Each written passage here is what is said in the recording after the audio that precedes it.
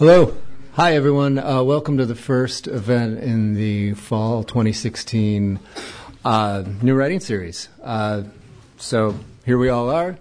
I'm glad everyone was able to make it. I'm glad most of the seats are full.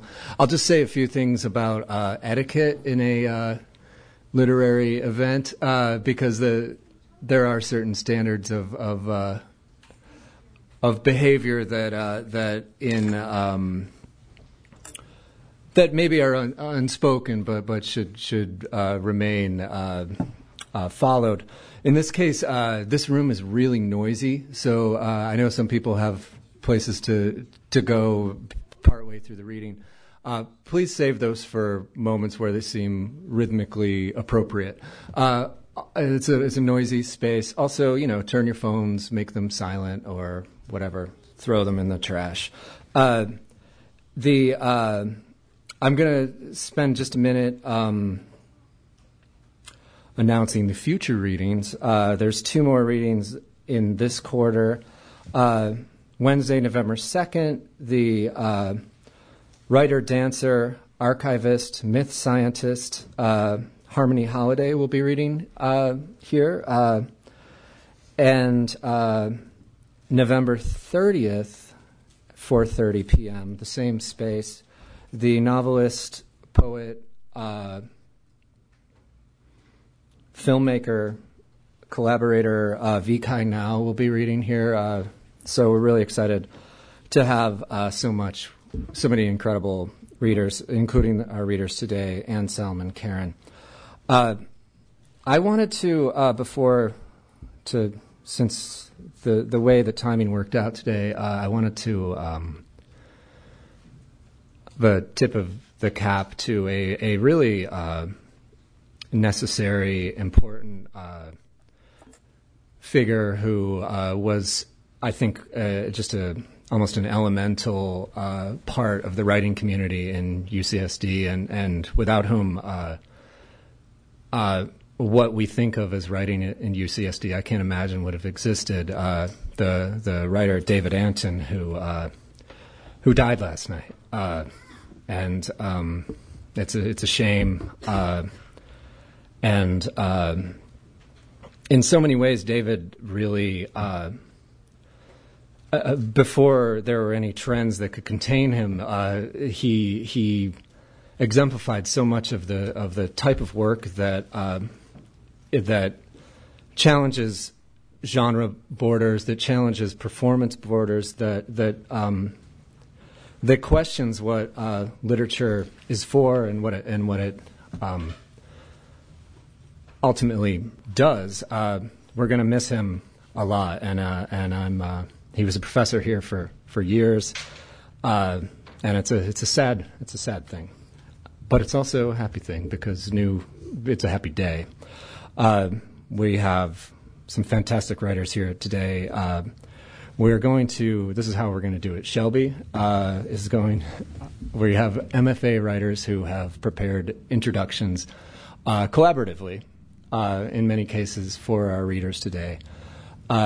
So I'm not going to get up here in the middle. So I'll say. Shelby is going to be introducing Anselm, correct? And Sarah will be introducing Karen in a moment. So thank you.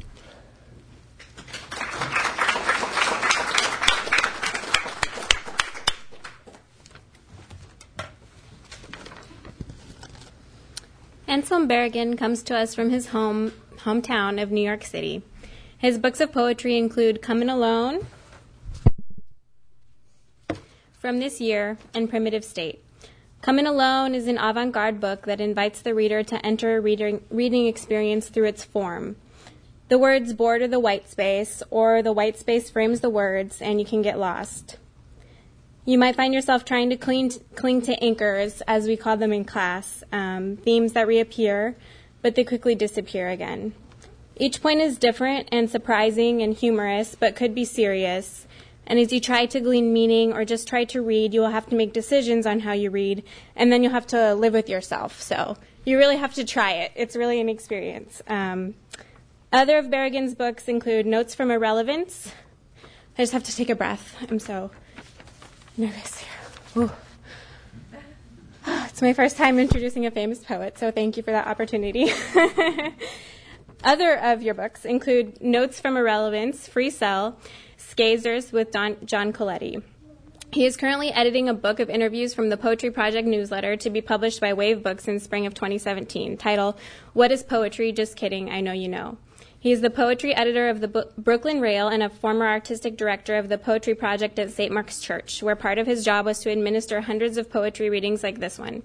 He is co-chair writing at the Milton Avery Graduate Institute of the Arts. Eileen Miles, UCSD Professor Emeritus of Fiction Writing and a personal friend of Anselm Berrigan, introduced him here in 2004, saying of his poetry that she was astonished in a totally mundane way. Some of Berrigan's lines do have a mundane quality. He said at the same reading that he mines material from the news and television with a fascination for the strange poetics of semi-consciously trying to write something that would be like his version of the CNN ticker that runs by on the bottom of the screen. But Berrigan's CNN ticker at times transforms the mundane into the sublime. For example, a line from one of his poems could describe how his body of poetry mentions animals, something which I really enjoyed, as a forlorn smattering of animal magic. How he treats his animal subjects, including extinct animals, is anything but mundane. It's magical, and this extends to the other subjects that pop up in his experimental work time and time again. Berrigan's politics may sometimes read as hilarious blurbs, but his politics are a serious one. When he last read here, he spoke of 9/11, an event that deeply affected him, and recently he has spoken about the poetry or lack thereof of the current U.S. presidential campaign. On a biographical note, becoming a father and being a father has been important to him, and he is the son of poets Alice Notley and Ted Berrigan, and stepson of the poet Douglas Oliver. Ted Berrigan once said of his own readers that they could learn something about him by hearing his voice. And I'm excited to learn more about Anselm Berrigan by hearing his. Yes, we can hear him on YouTube, but considering he said he's interested in consciousness and the question of the public consciousness, I think it's special that we hear him here together today. A poem from Berrigan's 2011 book, Notes from Irrelevance, describes, I think, what introductions, which are the shortest form of biography, do. It reads, accepted denial of biography's tension with anything less than total capacity for kindness on the outside, the surfaces, the skating conditions across a version of the present. Introductions can't help what they are, but I'm glad Anselm Berrigan is here to help us construct a version of the present this evening. To steal some more of Eileen Miles's words, Anselm Berrigan's poetry has the lazy tension of rock lyrics, the sexy obscurity of adamantly experimental work, the availability of good advertising, and the mutability of nature itself, whatever kind. If I were a friend of Anselm Berrigan, I might use a familiar nickname to introduce him. In a poem of his from 1999, the banana peel is an important part of the ecosystem. And in a subsequent blog post, he disclosed his nicknames, which I've censored due to the all ages nature of our show today. But they have included Annie Oakley, Anzi Slem, Arnold, Anton, Ralton, Leston, Selpton, Taunton, Seltsum, Workton. He wrote that during a 12-year period, no day went by during which he wasn't referred to by half a dozen nicknames, a condition which, as one might imagine, had cause to infect his humor with a brooding idiosyncrasy. And I don't feel that I could use a familiar nickname to introduce you, Mr. Berrigan, because I'm a stranger, but I made a strange nickname for you, and it's Californiaton, for when you come to California to do a reading. So welcome, and thank you for coming. And it's an honor to produce and present Anselm Berrigan.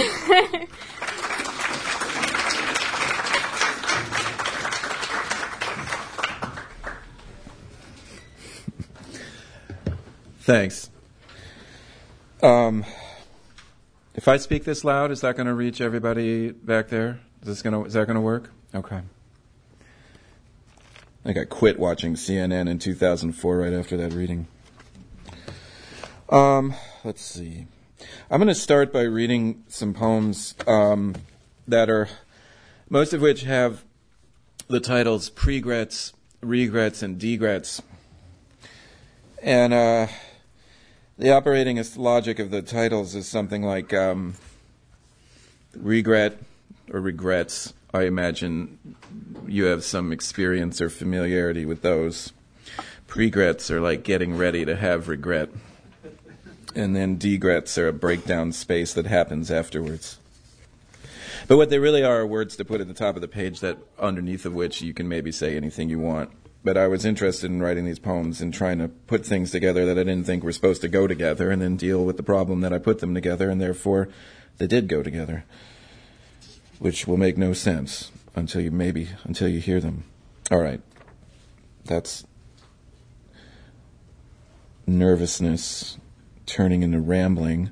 Now here's a poem. Degrets. All the K's rise as yellow squares. Now that trivia has run its course, live softs soil through the entrails of post-knowledge. Time feels up a slight. I just help the folks to my right cheat at general knowledge. No Grexit. Hell is other corporations on the Budapest airport chainmail list. White terrorism cuts the oxygen mid-range, active, long, grazing in the graveyard. Rode an elephant in the zoo on your head. Then I rode an elephant on your eyes, previously suspended. Ideas of no idea how hard it is to attempt. 20 short poems in a glaze. I hear them literally running unconscious interference. And dude walks in to take everyone out. Again, gift wrapping chips around my heart in honor of alone time. Human summons light to prove and be proven. It's not so hard to give up everything. It's a matter of exchanging voices. Post-corpse started following you. It's very hard to retrain your listening. I've got this cost for a bout. I keep it permanently loose somewhere around way over there. I'm a covered base, levitating carry-ons in the sub-extinction to achieve a feature. Lean flake Jimmy's a lake where I gather roofs raise eyes. Today Picasso, hidden in a cask with crested plane, freaked me out. Pointed panic chins way to transfoliation, tinge of wobble, messlessness. Pregrets. Caution tapes, participants yap, commotion tells us to blow patience in the strangers. Edge Rental said, be fine, that broken body had a being in a humor consortium. Lean your body in without leaving the line. Hold things up, make them pay. Random potable 20s and 80s sampling. Shoebill dreaming of digging lungfish up and into greater kudu today. Pre-combine background measure, if you're not a stuffed turnaround. The diorama following you, flash floods eternity, confrontation with Gemsbach, sunflower helmet leans in the ribcage near elephant model oldling observing through glass eyes. Do they really never see me? Really? Never really? With sand on your tushy and pantry pests, a nice enough piece of sense. Trade-in required, the humongous tentacle erupting in the golf tourney asks what vulgarity means. It's one of the forms of life.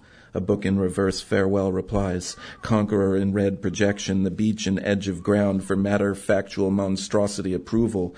Ceases to be linear soon as it makes appearances. Words root upending your littlest parts for starters.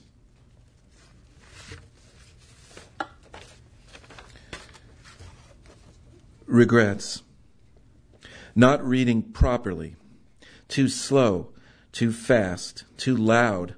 Mind-eye split, too dumb, impatient, too much known to be patient with the page's claims to knowing, too polite, not tired enough, not high enough, can't see anything, can't retain, process, implode, give in, too much spite towards hints of judgment, too much desire for the digressive explosive diction, self-rhetoricized in the passive ideal.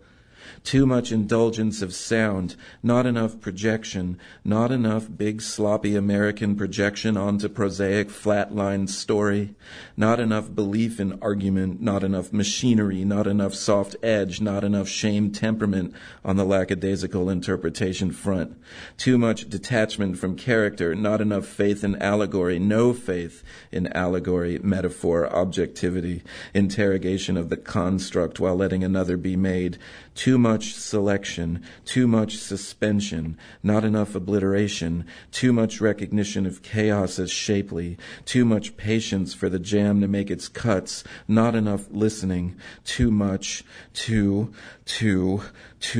listening.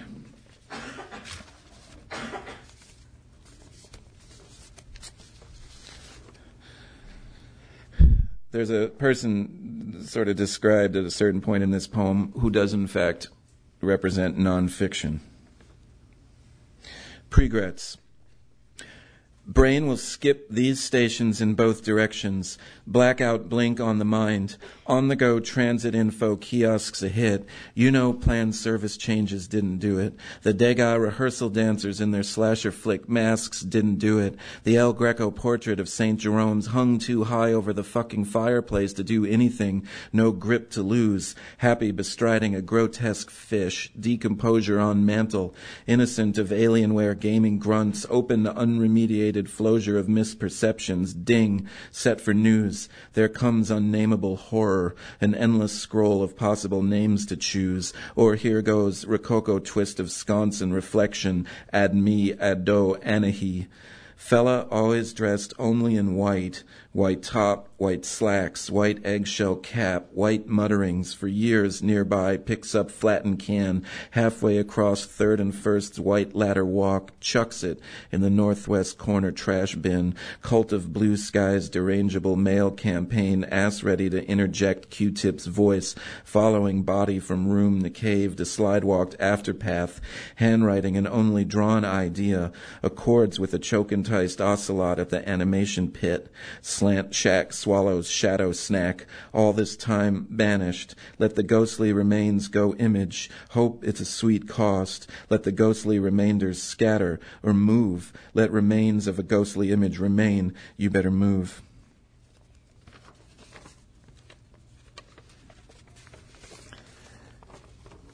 I'll read one more of these poems.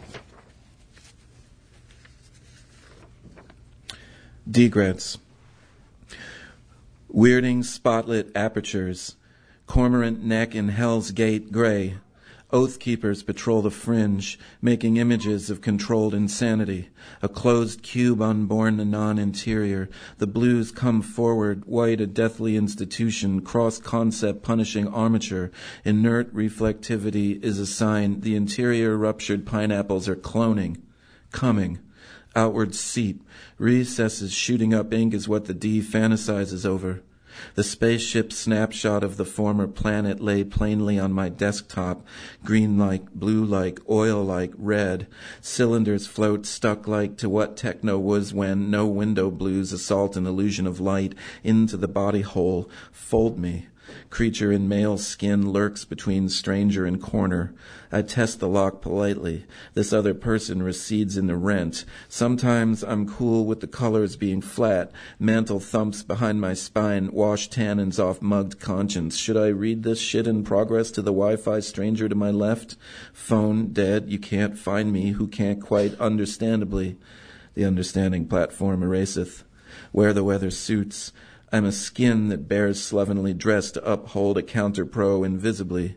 There were whole histories in every body that spoke, directly or half, near and to me. The ledge commands a conclusionary charcoal magenta smog, the other stammers a gentle subsidy to go.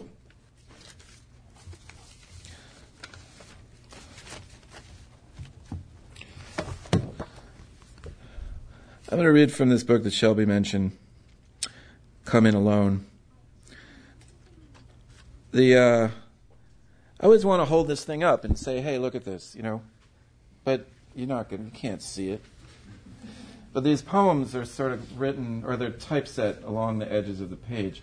But in reality, when I was writing the poems, I was writing them at the very edge of a large sketchbook, blank page, no lines. And I started writing them, and I realized after the first couple that, you pick a spot to start and you write all the way around the edge, and then once you close the form and make the shape, you've finished the poem, and suddenly it has no beginning and no end. Oh, that was great. It was like magic and cheating and a secret all at the same time. So I wrote 100 of them and figured nobody would ever want to publish them. And then I found this press that was willing to publish them, which was amazing. And I still am waiting for them to come and take all the books away from me, actually. And so I have to pick spots to read them from, and then I have to turn this book around and look really interesting, or somewhere between interesting and foolish reading them. But they're really fun to read. Let's see. Which, is not the kind of thing that you're supposed to say at a poetry reading, but I don't spend my time at readings saying the things you're supposed to say, I guess.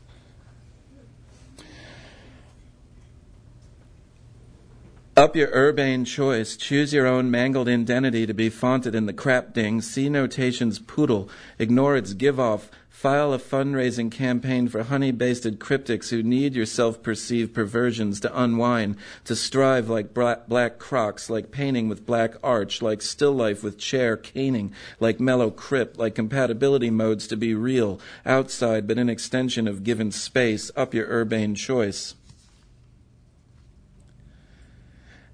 Adamantium simplicity of life's lifelike costume tuned to quotation ultimately rebooted the various trust covers call it my paint faintfully being I unless asked, and even then it's not exactly that. Don't reflect pain on the face side of blank with cap italicized B traded this morning Antonio Bastardo and John Mayberry Jr. for Sergio Santos in Frozen Ropes, a manatee baseball league's adamantium simplicity of life's lifelike costume. Zebra stalls my favorite plastic picked blooming feelings causing flab attack future no budgie. Here's your pretty red handmade hat with red pom-poms, you big sass bag. Renderer, follower, number of things, attack and decay, proof that butt, old fashion linkage. And when the light gets turned on to be conscious waste, you better carry. You mean the air apocalypse had been happening and this is the aftermath? Zebra stalls my favorite plastic picked blooming. Feelings causing flab attack future no budgie. Here's your purty red handmade hat with red pom-poms, you big sass bag. Renderer, follower, number of things, attack and decay. Proof that butt old's fashion linkage. And when the light gets turned on to be conscious waste, you better carry. You mean the air apocalypse had been happening and this is the aftermath? Being directed, resembling nature, surrounding temporary objects washed instead of hugged, the scribbled silence, candle, glass, spicy red shit in plastic eternity container. We sit here looking like I'm doing approachably this, you or I to love, the sounds we don't intend, decades from nowness, images of memories, vice versa, or otherwise, domestic thuggery's kludge in uniform battles itself for victory, actual user compensated for appearing, acting, being directed, resembling nature.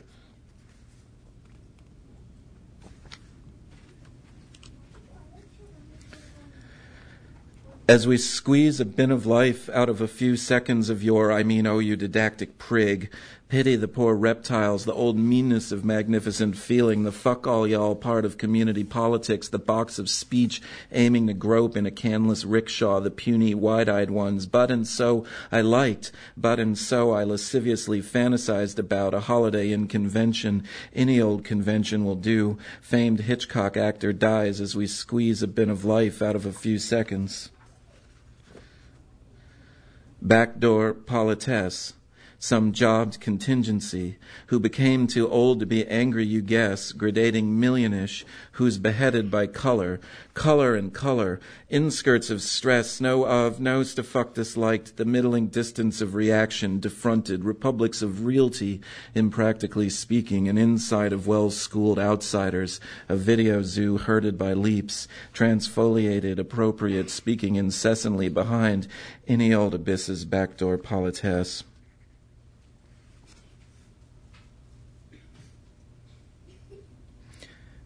It all leaks in, and on the next lap, all the gongs get robbed. I was a fossilized lightning bolt. I shit the magnanimous bed.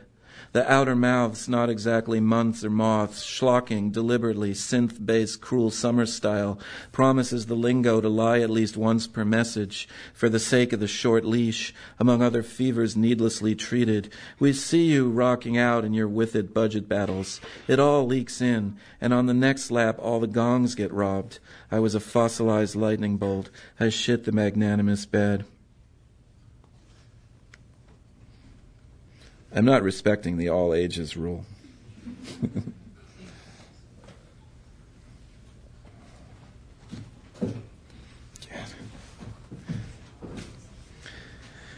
To quell colic at its misconception, That anaconda just wants hugs from J-Lo and Ice Cube. Moss and Dirge encore. Truly it's astute to yell at every body. At times, it's the impulse's problem. Pole, secret, Grey Lober arrested. I divest and divest, looking for Melmoth or a quarter. The baby takes its time, stamping duration, spit up recognitions, no article nor attack of fragility, reading vanishing points, bouncing on this big blue ball to quell colic at its misconception.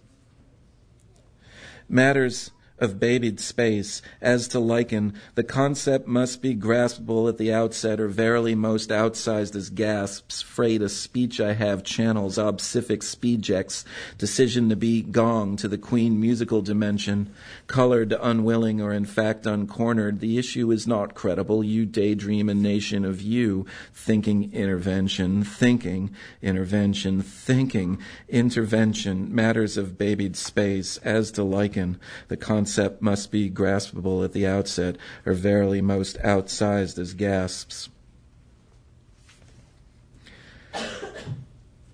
Means what again?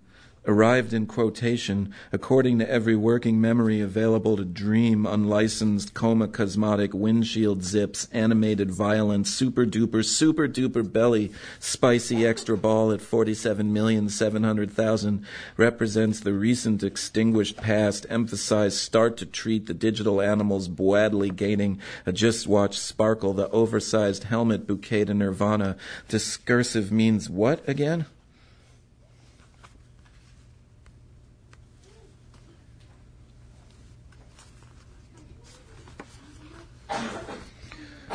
Go again, besides which, uneasy, even, at the back of the mind, especially, got to pee, fill you in when I'm back, fantasy, in the scheme of things, we do and we do. Hard time stay put, speaking of near past, the stitches drop, free later, like drift, starting to, me exactly, anyhow, put hand out to break the fall, but, two, get a bite later, ready in a few, back shortly, well you may ask, that Sunday, find a quarter, go again. I'll just finish by reading a couple pages from this book called Notes from Irrelevance, which is also a poem called Notes from Irrelevance, which is also a book called Notes from Irrelevance.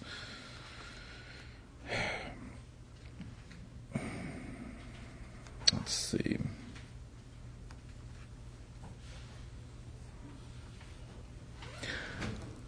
Y'all all right?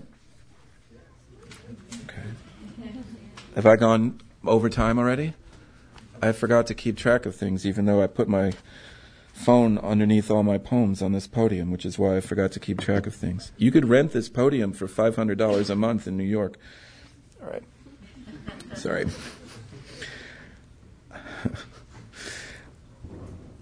I know I'm in the bacon. I don't have to have it shown back to me. I want to eat and be eaten. There's no particular mystery in that sense. The generic, rambling, passé mysteries of space, time, friendship, filthy rumination, and little curvy bends in the air when the funeral arrangements are being made in two broken languages, and you haven't slept because you're heavier than sleep for extended lack of it. That's what I'm eliminating thought to handle. Blank is blank is blank is blank. To be scores and assumptions an inked goddess did not command.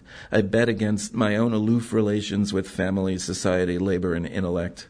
I've mostly suppressed the desire to compete with everyone but myself, and we are on a race to lose most innately with kindly hostility to one another. More saving, more moving, a component of trust in hand might be routine for removing dated skin. I am not most comfortable removing layers of myself at no one's behest. To not pull vision off the impact possible among spheres stick and who's gonna glove your pretty little hand, to not make orders of oneself so rhetorically abject. My sense of my own history with images is such that I consciously developed a willingness to let them go, to not take pictures, though I'd keep feverishly those gifted to me. I might like the feeling of photo men I looked like something. Vanity, to affect, to desperate preservation of a moment that never felt settled or even moment-like. I've kept hold of some shots and now let fly an archive online of pics other peeps put up that has very little to do with me. This is a PG bar. The tender does not approve of our vulgarity. Studying overload for teachability feels a little too now. The computer, not the quesadilla, told me about a moment wherein my father, talking to an old friend, waxed nostalgic for a moment they cohabited, an extended moment, and a fellow who heard the rap from above got mad and 32 years later related his anger in a comment box as way of saying he couldn't deal with the sadness he perceives in Ted's poetry. Is that a fair judgment of a person based on an overheard remark to a then geographically distant old running buddy about how great they were in their day together? This stuff, I'm sorry, moves too much, is too heavy. You will have to be replaced in order for any of it to get caught. Does the poet improve her lot by working harder to compensate for the minor snuffing of instinct? No. Does the poet have a lot? I write with the fact of being in civilization as context to which it is hardly necessary to refer unless some use gets cajoled to the surface, making plans to make plans, forming a foundation for invisible suburbs within the city. On the question of influence, I seem to have forgotten all the names, places, objects, friends, failures, experiences that might make up the requisite list. I at some point decided to be, or became, understanding later, influenced by, potentially, anything. Alignment with lineage or historical arc felt superfluous after that. There are no conscious connections within me at all. My phone doltish on purpose, all thinking made of remarks, inhabiting a borrowed consciousness till human voices wake me. I scare strangers away by sidling up to them and writing in public. I don't really see the difference between modernism and Al-Qaeda. I'm looking to visit an authorized dealer. I'm collaborating with myself on a mini Casio keyboard. I'm going to make a list of all the people who've influenced me in any way with a brief explanation as to how. Reality's frail blooming is of no concern, being only there. One mirrors the dynamics of massing without reason. Lies an honest, productive lie awaits questions. I got my first real 6-string to play a flamenco version of Kibbles and Bits. I was taking the 12 or 20 questions seriously, then saw some poets of qualite taking them less seriously.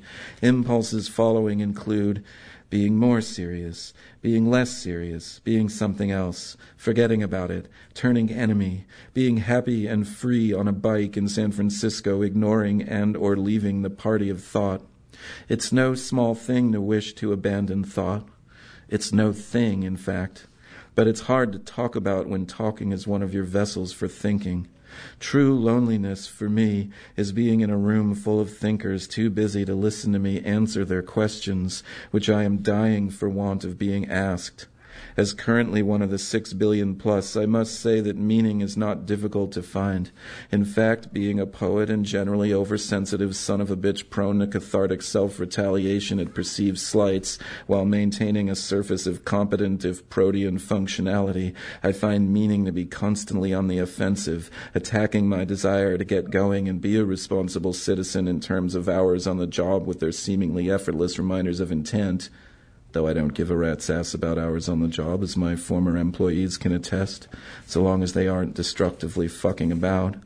I'm not talking about big picture meaning, which is for weakness, but micro meanings, the fact that that tick means to bite you behind the knee and suck a little blood out, not giving a shit it's been on a deer all night and is likely going to make you ill as all hell, a sickness meaning with ruthless intent to recast you as quite alive.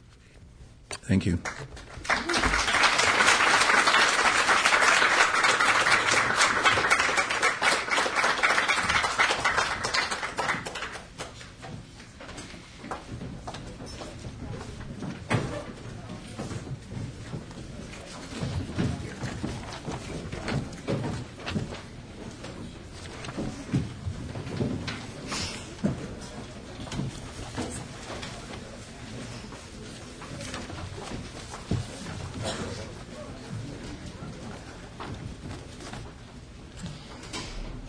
Karen Weiser cites Jack Spicer in the postscript of her book, Or the Ambiguities, in which she considers the poem as Ouija board, quote, how we dead men write to each other.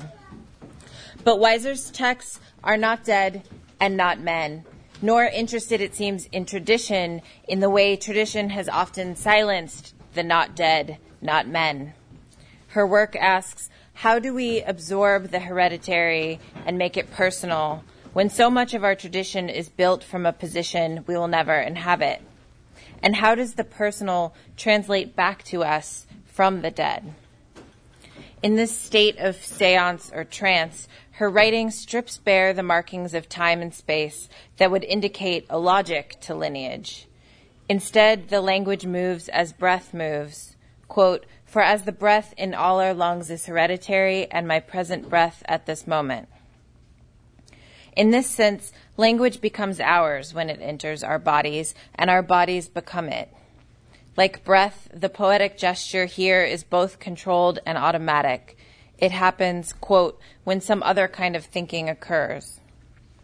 This complex inheritance not only informs but becomes form in Weiser's text, which inhabits inheritance in the most subtle, daily, lived ways. The book, published by Ugly Duckling Press last year, breaks open inheritance by mirroring it, tracing but also deconstructing language at its roots, subverting tradition into the shape of the absence at its center. Here is where the inheritance goes. Just ease these two tight forms at your wrist, she says. They're made of the systems that hang us through. Or the Ambiguities is Weiser's second collection of poetry, along with her first book, To Light Out, also from Ugly Duckling in 2010. She is a 2014 New York Foundation of the Arts Poetry Fellow with recent residencies through the Marble House, the Rauschenberg Foundation, and the Lower Manhattan Cultural Council. Please join us in warmly welcoming Karen Weiser.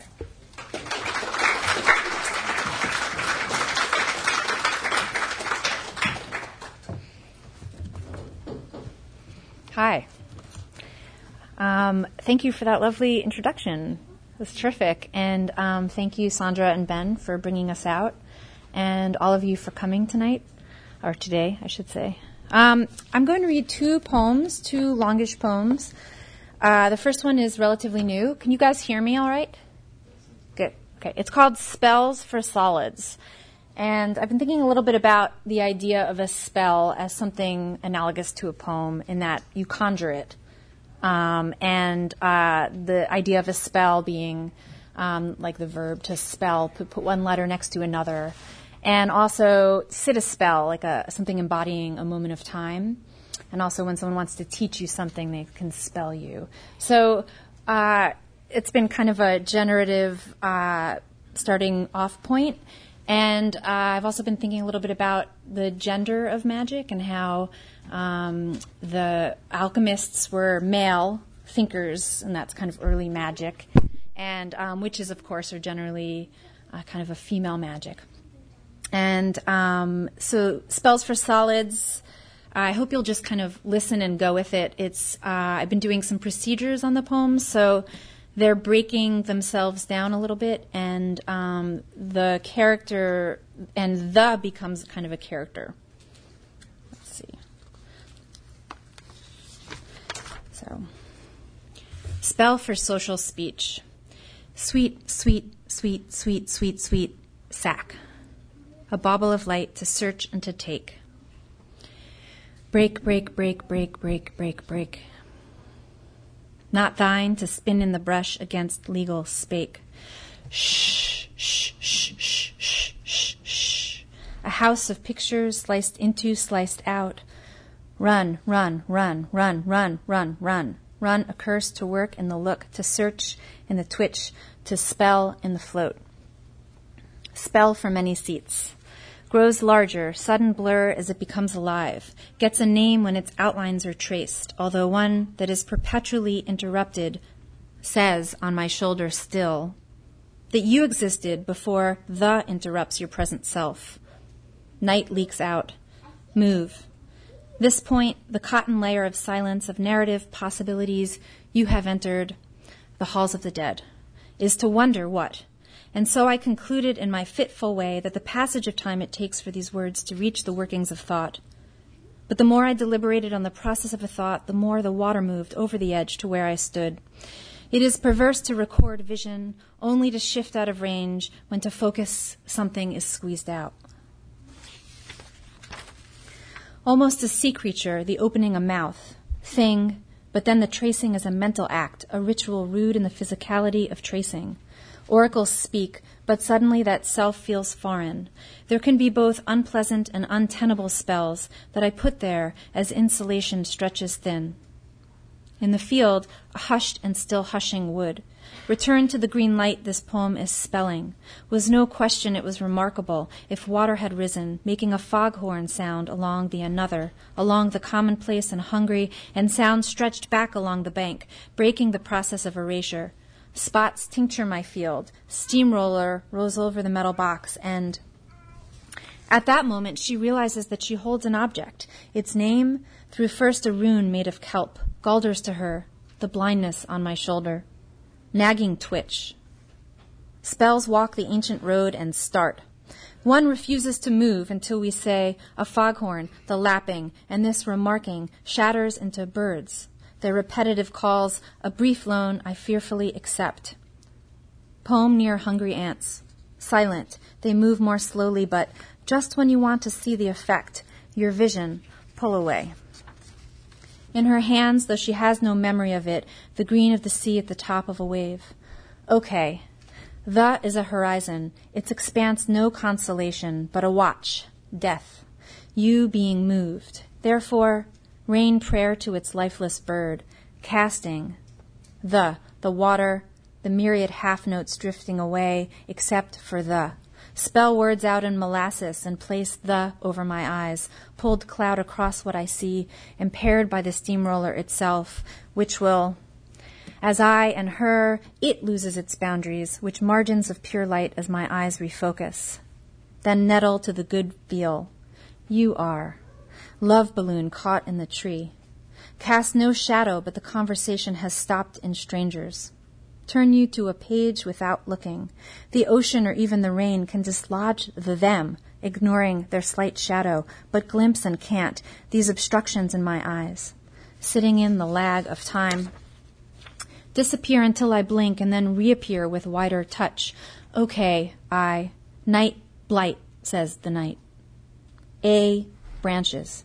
My tail and overlapping alliances, that effort to make safe, these ties to relating, incantation.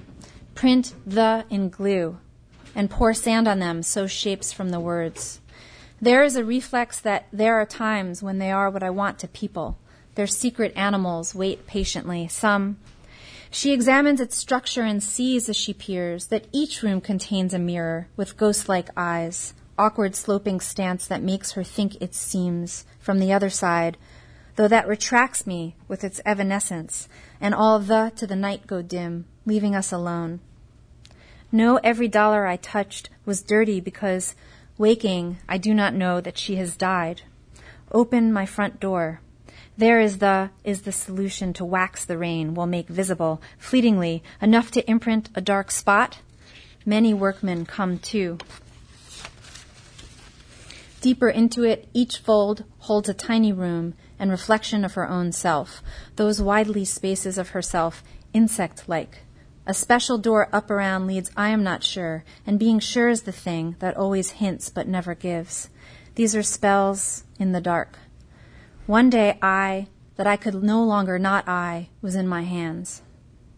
At first there about her, and friendships similarly caught. I always look when I'm your midlife crisis. Stencil the poem's concrete in what was not visible before.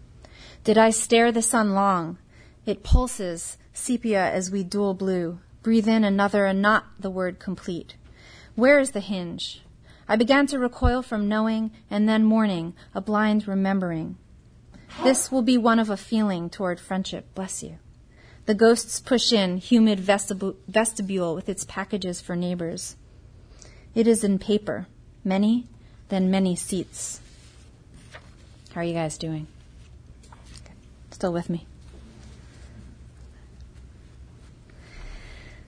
Sepia blue, a spell, find letters after hand. The turning point was thick, suddenly, a recoiling.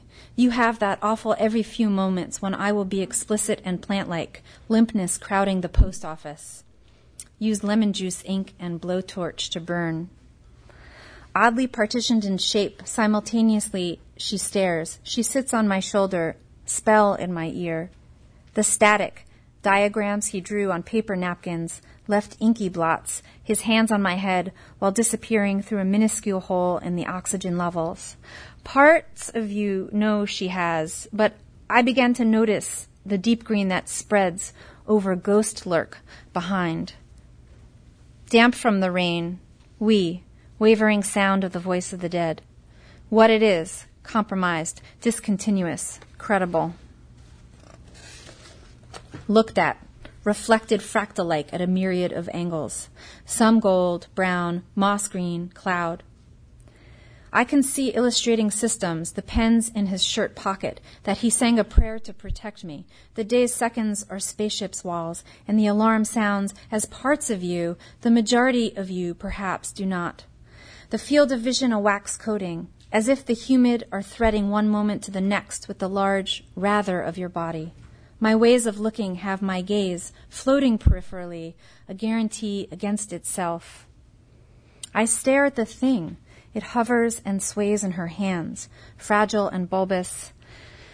Bewitch us presumes a simultaneity there this whole time. Light and sound carry inside of the mean. Would the sand feel more or less available? Again, to convince the parts you refuse, that hold all the parts. In the rustle of the thin paper, the specks of the hourglass let loose, vulnerable. It's opening a circle of I can see inside, its shape so that, coming, an idea is feeling oneself that desire. Want to say flaccid, but really you have to remember she is not, again, and knowledge be that the constitutive thread inside squares of record sleeves. I can feel the, uncontained, the frame, too, changed. She twitches in surprise and the object drops. A filters the light so our eyes adjust. There, about me, irreversible gravity. I answer my buzzer, and package God is empty, with precarious at angles dust motes. Enveloping fog hangs in the air past sunset, to become other, less answered thoughts. This is a weird poem. I'm just realizing that. It's the first time that I've read it in its current form. Okay, so I think I have like a few more, and then we'll move on. But it is weird, right? It just struck me reading to you that I've taken out some pieces of information, and so the kind of twisting that the poem is doing on itself is, which I really like. But some of the things that I've pulled out, it's pulling. I feel like it's pulling you in a whole bunch of different directions that I hadn't quite realized. Okay. So, to the thing not visualized, it is comprehensive. The dark. Would it drift up and outward? A there left for me downstairs. Then how can belief be in? When I think humid, what I am feeling is a kind of a gray bank of hovering. What is true presence but... And do solids always have special doors with police when they come? The float its own Latin, precarious at angles with dust. But then there, suddenly vulnerable and uncontained, is a note in the exact place the body intuits. Handsome conductors provide entry or mislead the caption. I do not believe in empty when I am that ringing. Or would it just simply, pink specks bit from the rain? What is listening but when every at the exact same? The police are also here in your symmetry. They hold it close. Maybe each particle swallows these knowings, something for a cat or a child. Cotton layer of silence put there as if never. I could not break it off, nor would open its interior, and that could finally be. It will be the ringing which stretches the insulation. It will be a surprise rain will make me feel. You will not dream of her at some point when the fragments of you reconstitute in the future, when parts of you agree that she has died, themselves into a new broken shape, a movement.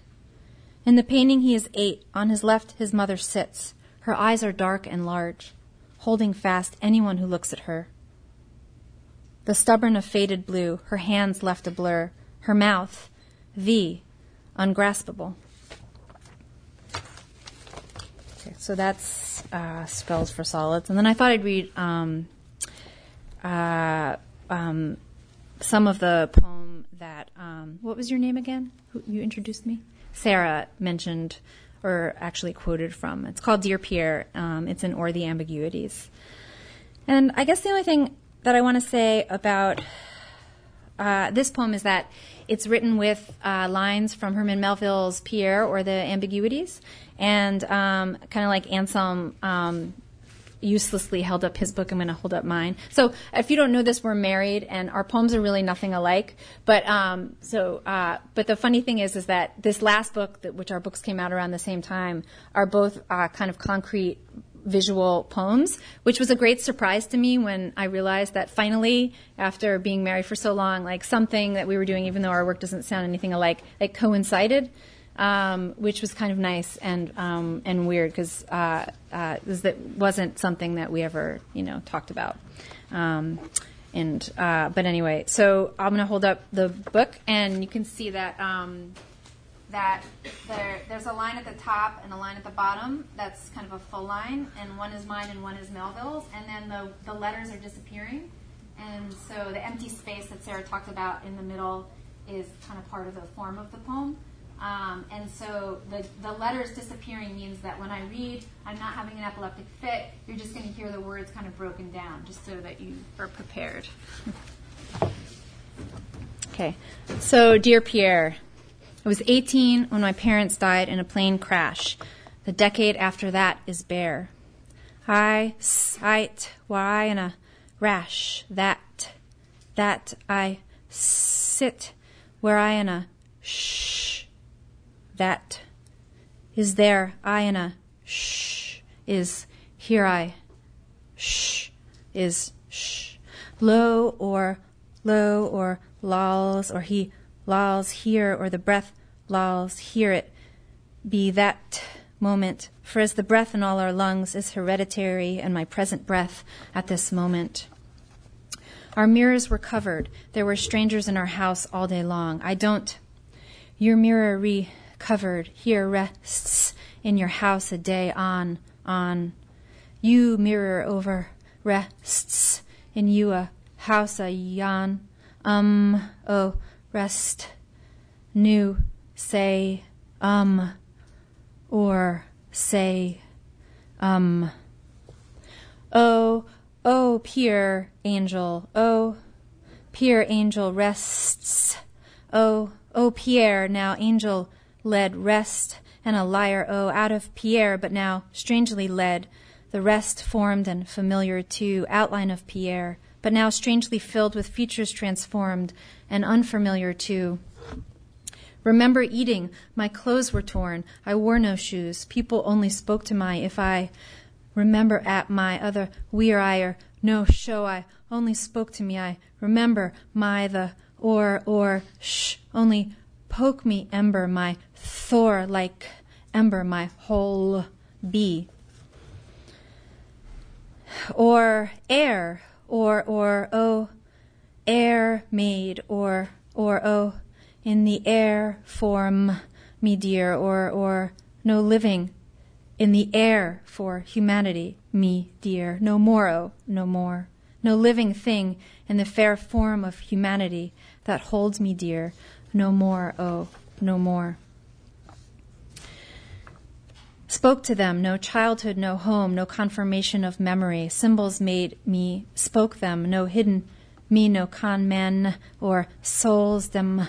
Spoke the I'd, no an or dem. Okay, he no a road, he no wound, elf swoon, at anguish self swoon, hat anguish, head to itself, on the beach his swoon, recoil of that anguish which had dashed him out of itself, upon the beach of his swoon.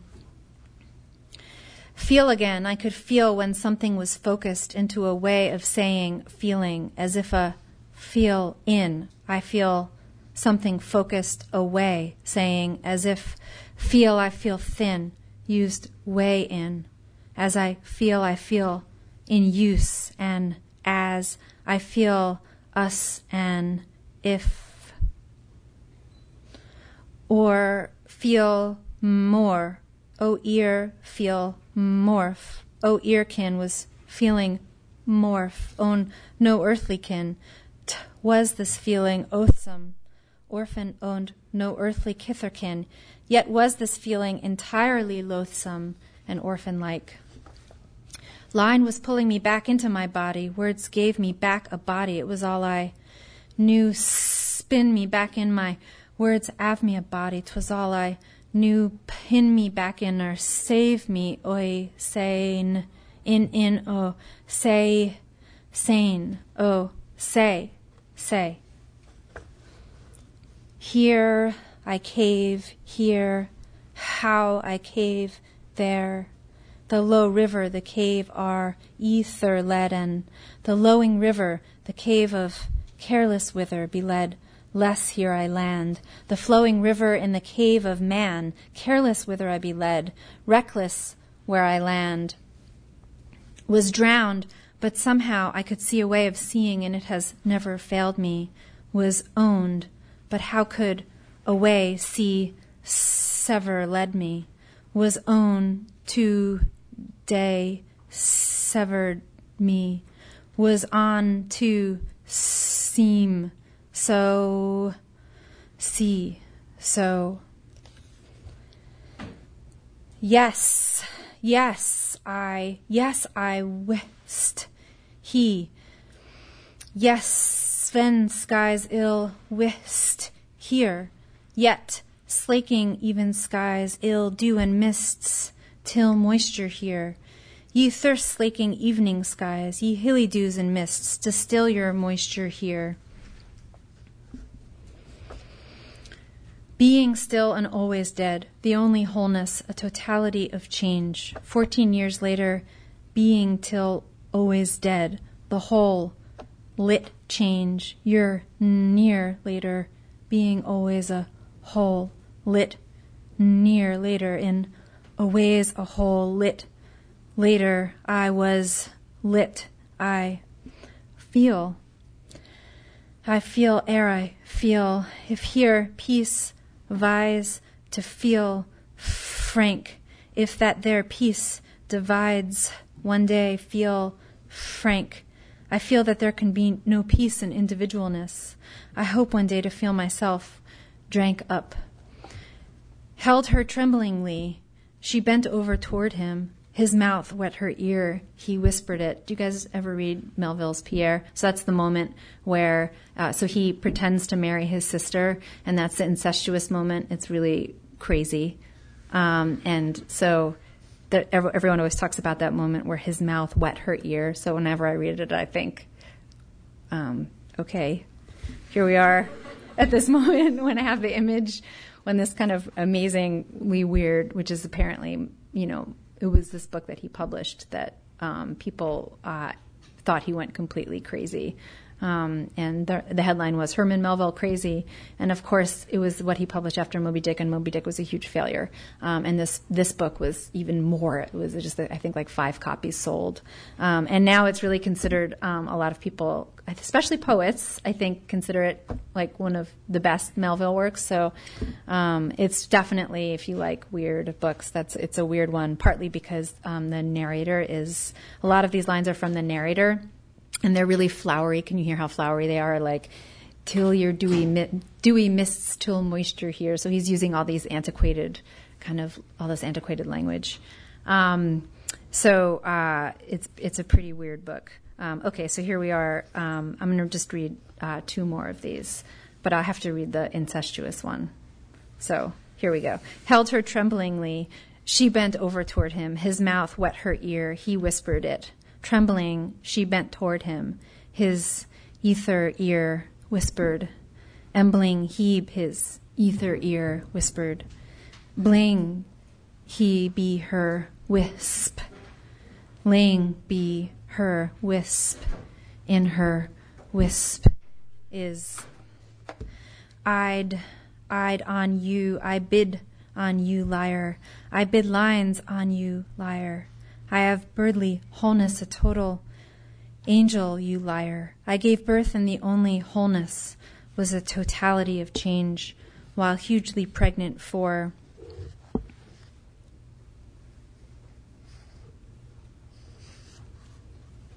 Sir, you are a swindler. Upon the pretense of writing a popular novel for us, you have... Sir, you are a wind. Upon the tense a polar verse, you wind the tense polar, own the soul 101. O-R-O, ions aren't loving, relations aren't loving, relations with my aren'ts, once alive, moving, ought I... Relationship with my parents is once again alive, moving. The girl is my daughter and I. Thank you.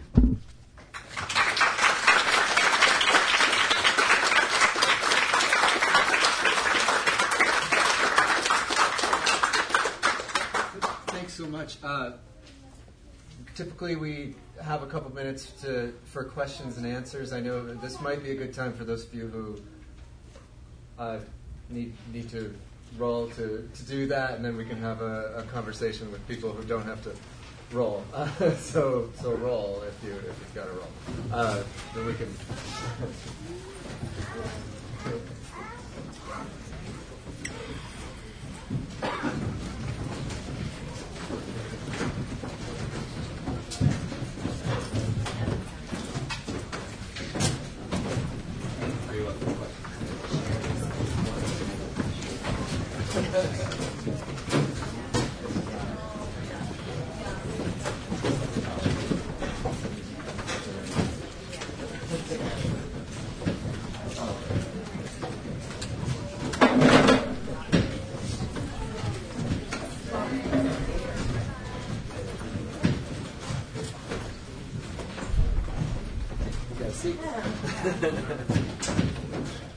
So this is one of those combo.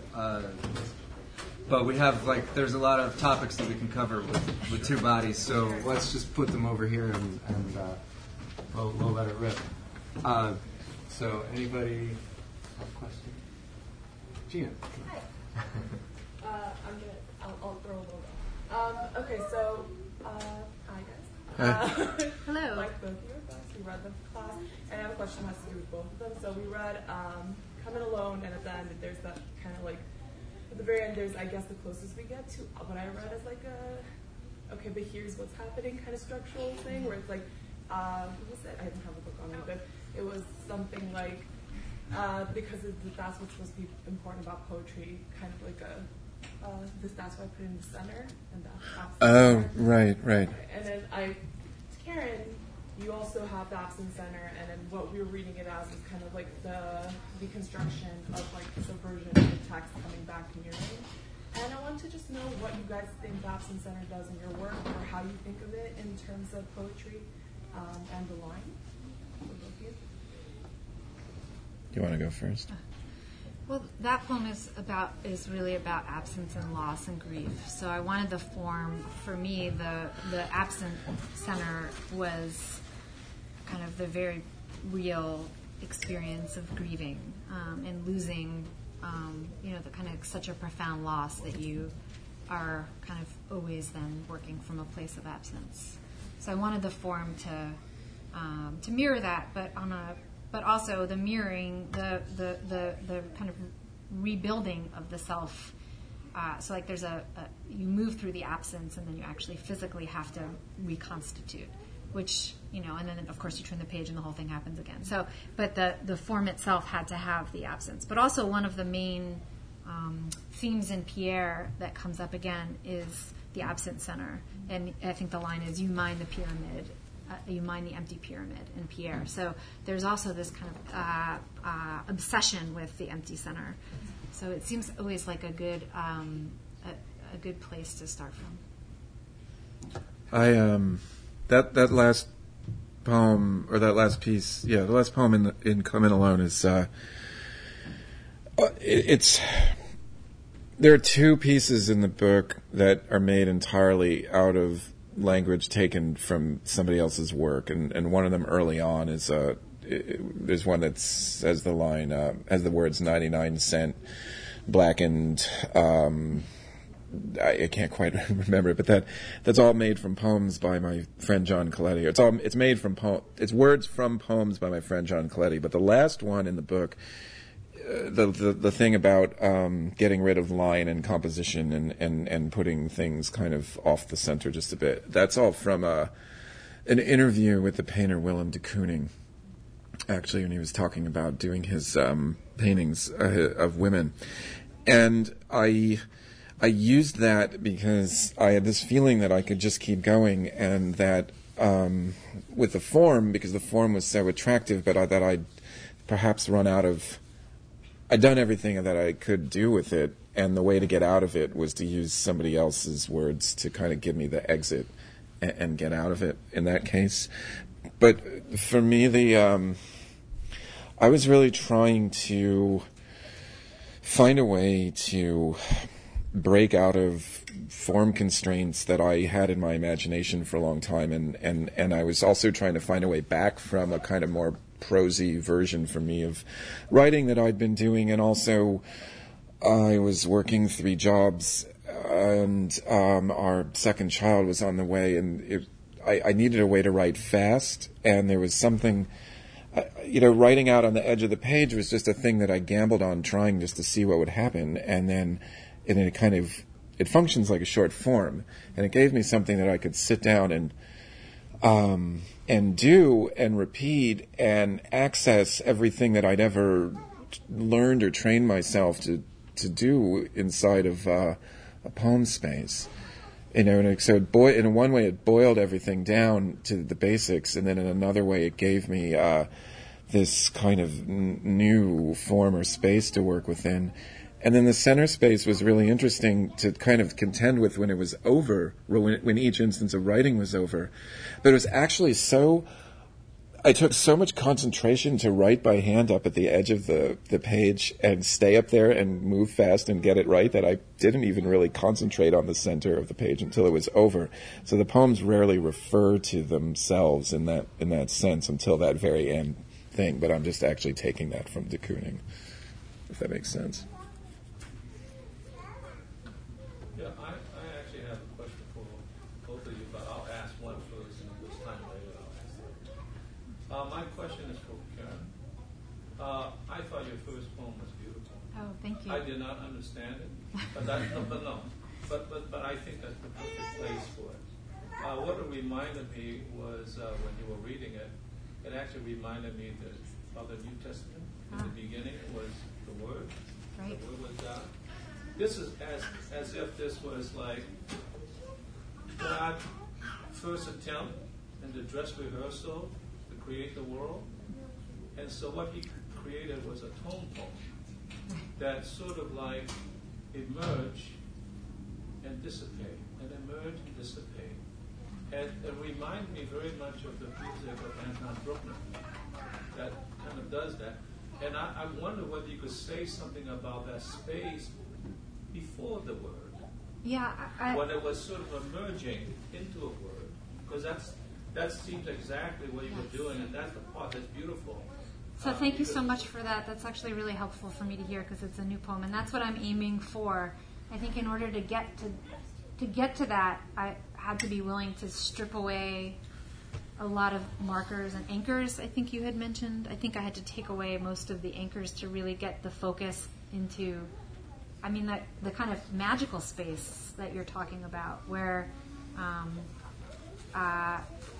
you can't. There's no sense to understand. I mean, the sentences literally are I often work on correcting student. I teach, so I'm correcting student grammar. So this is like the worst grammar ever. I mean, I'm really breaking a lot of the rules in order to, but not all. But I have to still provide some continuity. So what you're saying, the kind of movement in and out, and just kind of tweaking the sentences so that they make sense and that they don't, I think was kind of the fun of that poem. But yeah, I really want it to feel like you're experiencing that you can't follow it. I mean, it's not meant to be followed. It's meant to just be more felt, and so you're kind of moving in and out of sense. So I was also thinking a lot about the way that that a spell and a poem are both incantatory, so like spoken out loud. So the Bible is also really, I think, part of that, but also material. So I actually have some of the poems are going to be, when eventually it gets put out in a book, you'll see, hopefully you'll look it up, but it has some of the poems are three-dimensional, like drawings of three-dimensional, the Platonic solids, which I was thinking about when I was writing this. So they're the poems themselves, the words are in these particular shapes. So I'm thinking about the kind of the way that that these things are runes, are like solid things that you hold. When you look at a poem, it's like a solid thing, and yet it's all about time and movement. So the kind of crazy paradox that is actually when you think about what a poem is and what it does, that it's always kind of moving. I mean, we talk about it, we have this language for talking about, but what it actually does is kind of beyond, in a lot of ways, beyond what we can talk about. So the poems are trying to kind of bring that to the focus. Could I make a comment that might be helpful? Sure. I recently wrote a paper. It's called The Metaphysics of the Small. And it really talks about space that's a little bit like yours because, like in quantum physics, it's an uncertainty principle. And I actually, in the writing, actually said between the singularity and the emergence of existential world, there's a event horizon. And I said that at the event horizon, God is an impressionist. Right? In other words, he smears things into existence because time and space did not yet exist, but it was in the process of unfolding. So it's kind of, when you're talking, it kind of reminds me. I'd love to hear more about that afterwards. Thank you. Question? Yeah, go ahead. I had another question about or the ambiguities. I felt like as was it was like born out of your typesetting and out of the form. It they're sort of emblematic of like your transformation into Melville or vice versa, Yeah. or like both at once. I was wondering at what point did your personal relationship with Melville's work start warranting the inception of the project? That's a really good question. The whole book is all thinking about different Melville texts. I wrote about him for my dissertation, and so I was writing a critical essay, and the language I was using to write the critical essay, and I'm sure you guys have this when you have to write papers, kind of analytical language, wasn't getting at something really elemental for me and Pierre, so I felt like I had to write a poem and use his language in order to actually try to understand what he was doing. The more I tried to analyze it and understand it, the more I just wanted to write poetry. And it's actually really rare for me, so they keep my critical and my creative, it's like a moment of great collision when things kind of came together. I feel very lucky that the book kind of came out of a more analytical space, but moved into a creative one. So. More questions? You mentioned in the reading of Spells for Solids that you had just been performing some procedures on the text. So I'd be curious to hear from both of you about what kinds of procedures are happening between initial composition on the page and then typesetting for a press, or even before you get to that point. Procedures. Well, you mentioned Heisenberg's uncertainty principle, and it made me think of Joan Rotalick. And I don't know if you guys have studied Joan Rotalick, and she's a really amazing writer. And I took a master class with her at the Poetry Project, like a one-day workshop. And she's really big into performing. She's thinking about kind of scientific, where science and poetry connect, and kind of ethics, the ethics of essay writing and of writing poetry. And she really, I had this moment in her workshop where I asked her, I said, and I don't know if you guys yet feel this way, but I said, I sometimes can't, I need to get away from my own language.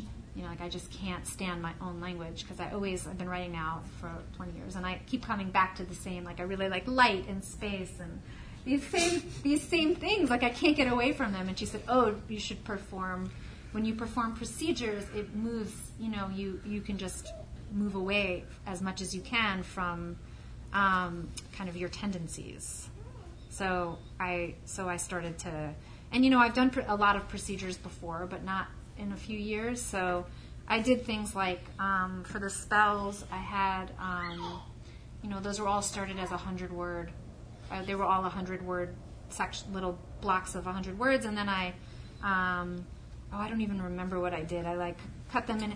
I cut out every sixth word. I chopped up the lines. Then I took every first line from all 20 of them and put that into a poem, and every second line and put that into a poem. So I totally shuffled it up, and like a deck of cards, I just completely shuffled the lines and then kind of put it back together.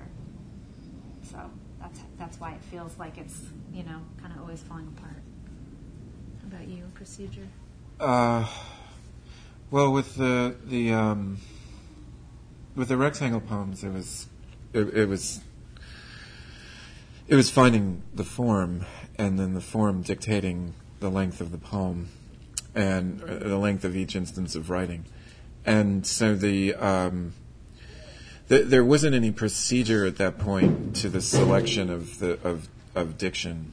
There was I had recognition that I had a pretty defined amount of material that was going to go into each piece, and that and I realized, and I wasn't going to try to use punctuation other than commas when I wanted to mark a pause or a separation between words or between phrases, and that this was really going to be extremely unsentence-like in thought, and there are certain places where things could list or repeat a little bit, and to the extent there was a procedure, I often wrote them at a place where I could situate myself in public and have a kind of line of sight out onto the street in New York and have people talking around me, music playing, things on TV, depending on where I was, so that the input, because I needed to write fast, so I needed to have stuff swirling around me to kind of come in and help me out a little bit.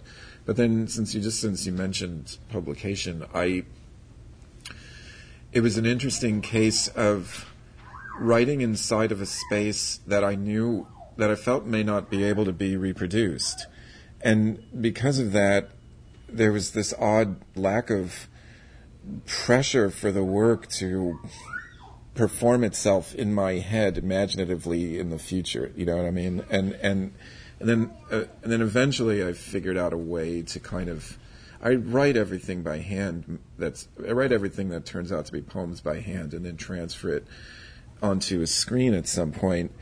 And I've taken more and more time over the years between generating the material and getting it typed up, because I find that I'm less judgmental. I discovered at a certain point that I was editing my material too harshly when I was typing it up too quickly, for different reasons, and one of them being not removed enough from the space in which it was written, and not trusting, and then because of that, not trusting certain things, But these poems were so hard to type up that wasn't a problem. and then eventually I realized that in order to see them so that I could read them, because I had started reading them at readings at a certain point and I enjoyed it, but it was hard to deal with turning the book and reading my handwriting, and the notebook got rained on in Philadelphia. I had to type them up as 4 long lines, and then I didn't have the software to put them together, and so it was about a 5-6 year process of actually getting them into the book form. And in the first couple of years, I didn't know if they would ever actually have a life in public. But there was actually something quite freeing in a way about that. So maybe one more question. I had a question. The word procedure is it's intriguing. Just talk more about it. You both obviously do procedure. Well, there's a kind of number of different people, and I think coming out of modernism have incorporated different compositional procedures. So some of them are really, you guys probably have done the exquisite corpse. Have you guys all done that, where you take a line, you write a line and then, you haven't done it? Oh, if I had known that, we could have done one at the beginning. It's really fun. But it's a great thing to do.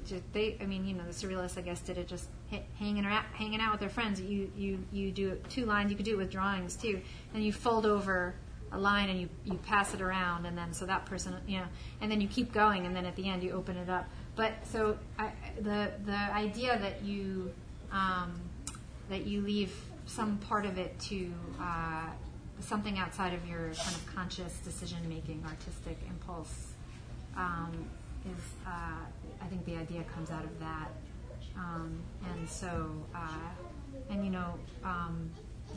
there's so many good examples of kind of procedural poets. So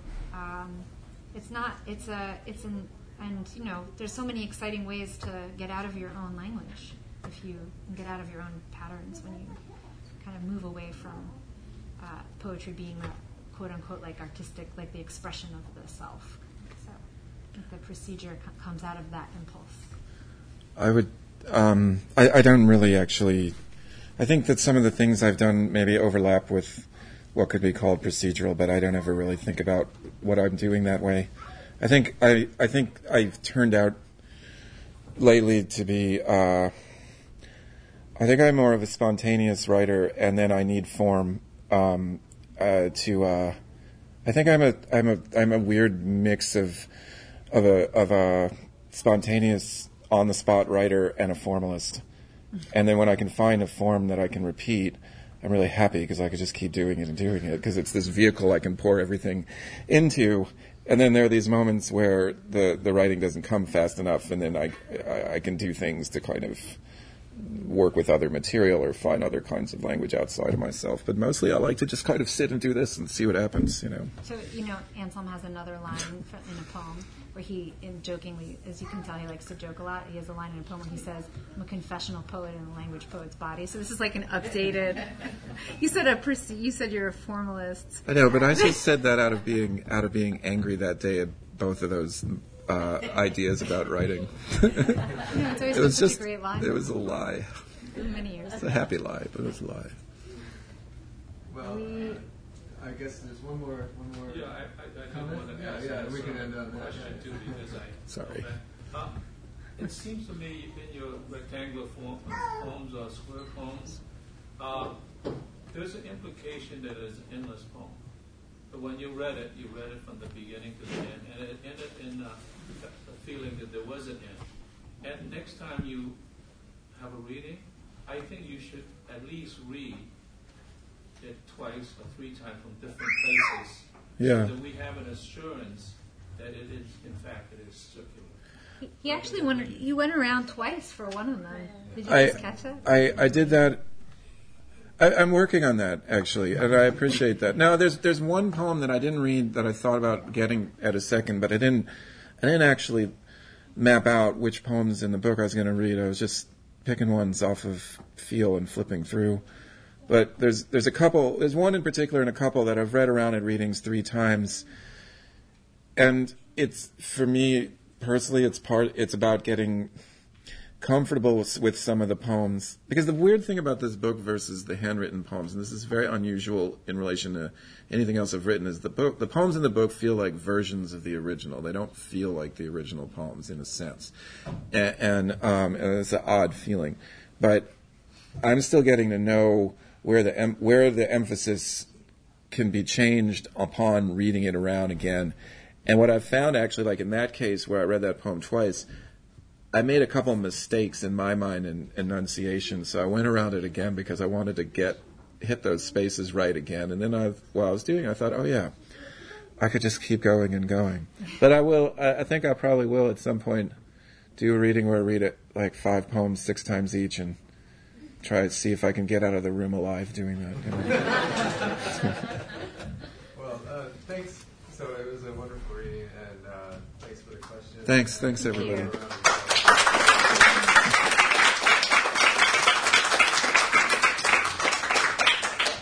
I also just want to say that all of the 3 children in the back were so fabulous.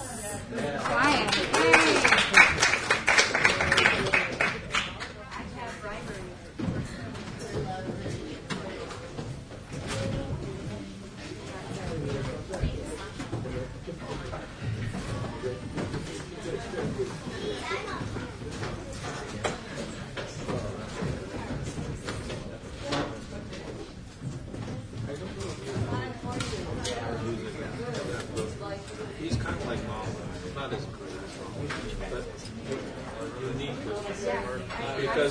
there's so much we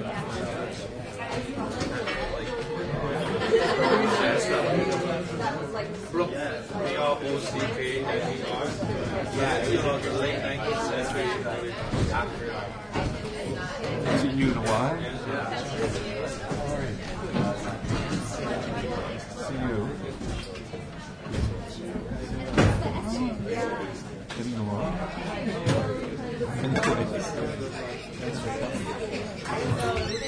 So much like cool, It was weird to get a video.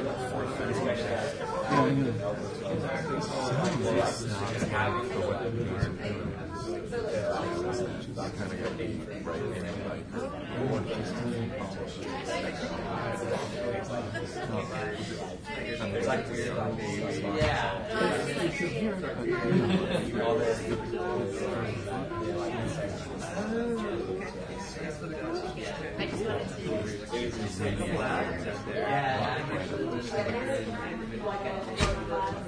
How's your mom? he was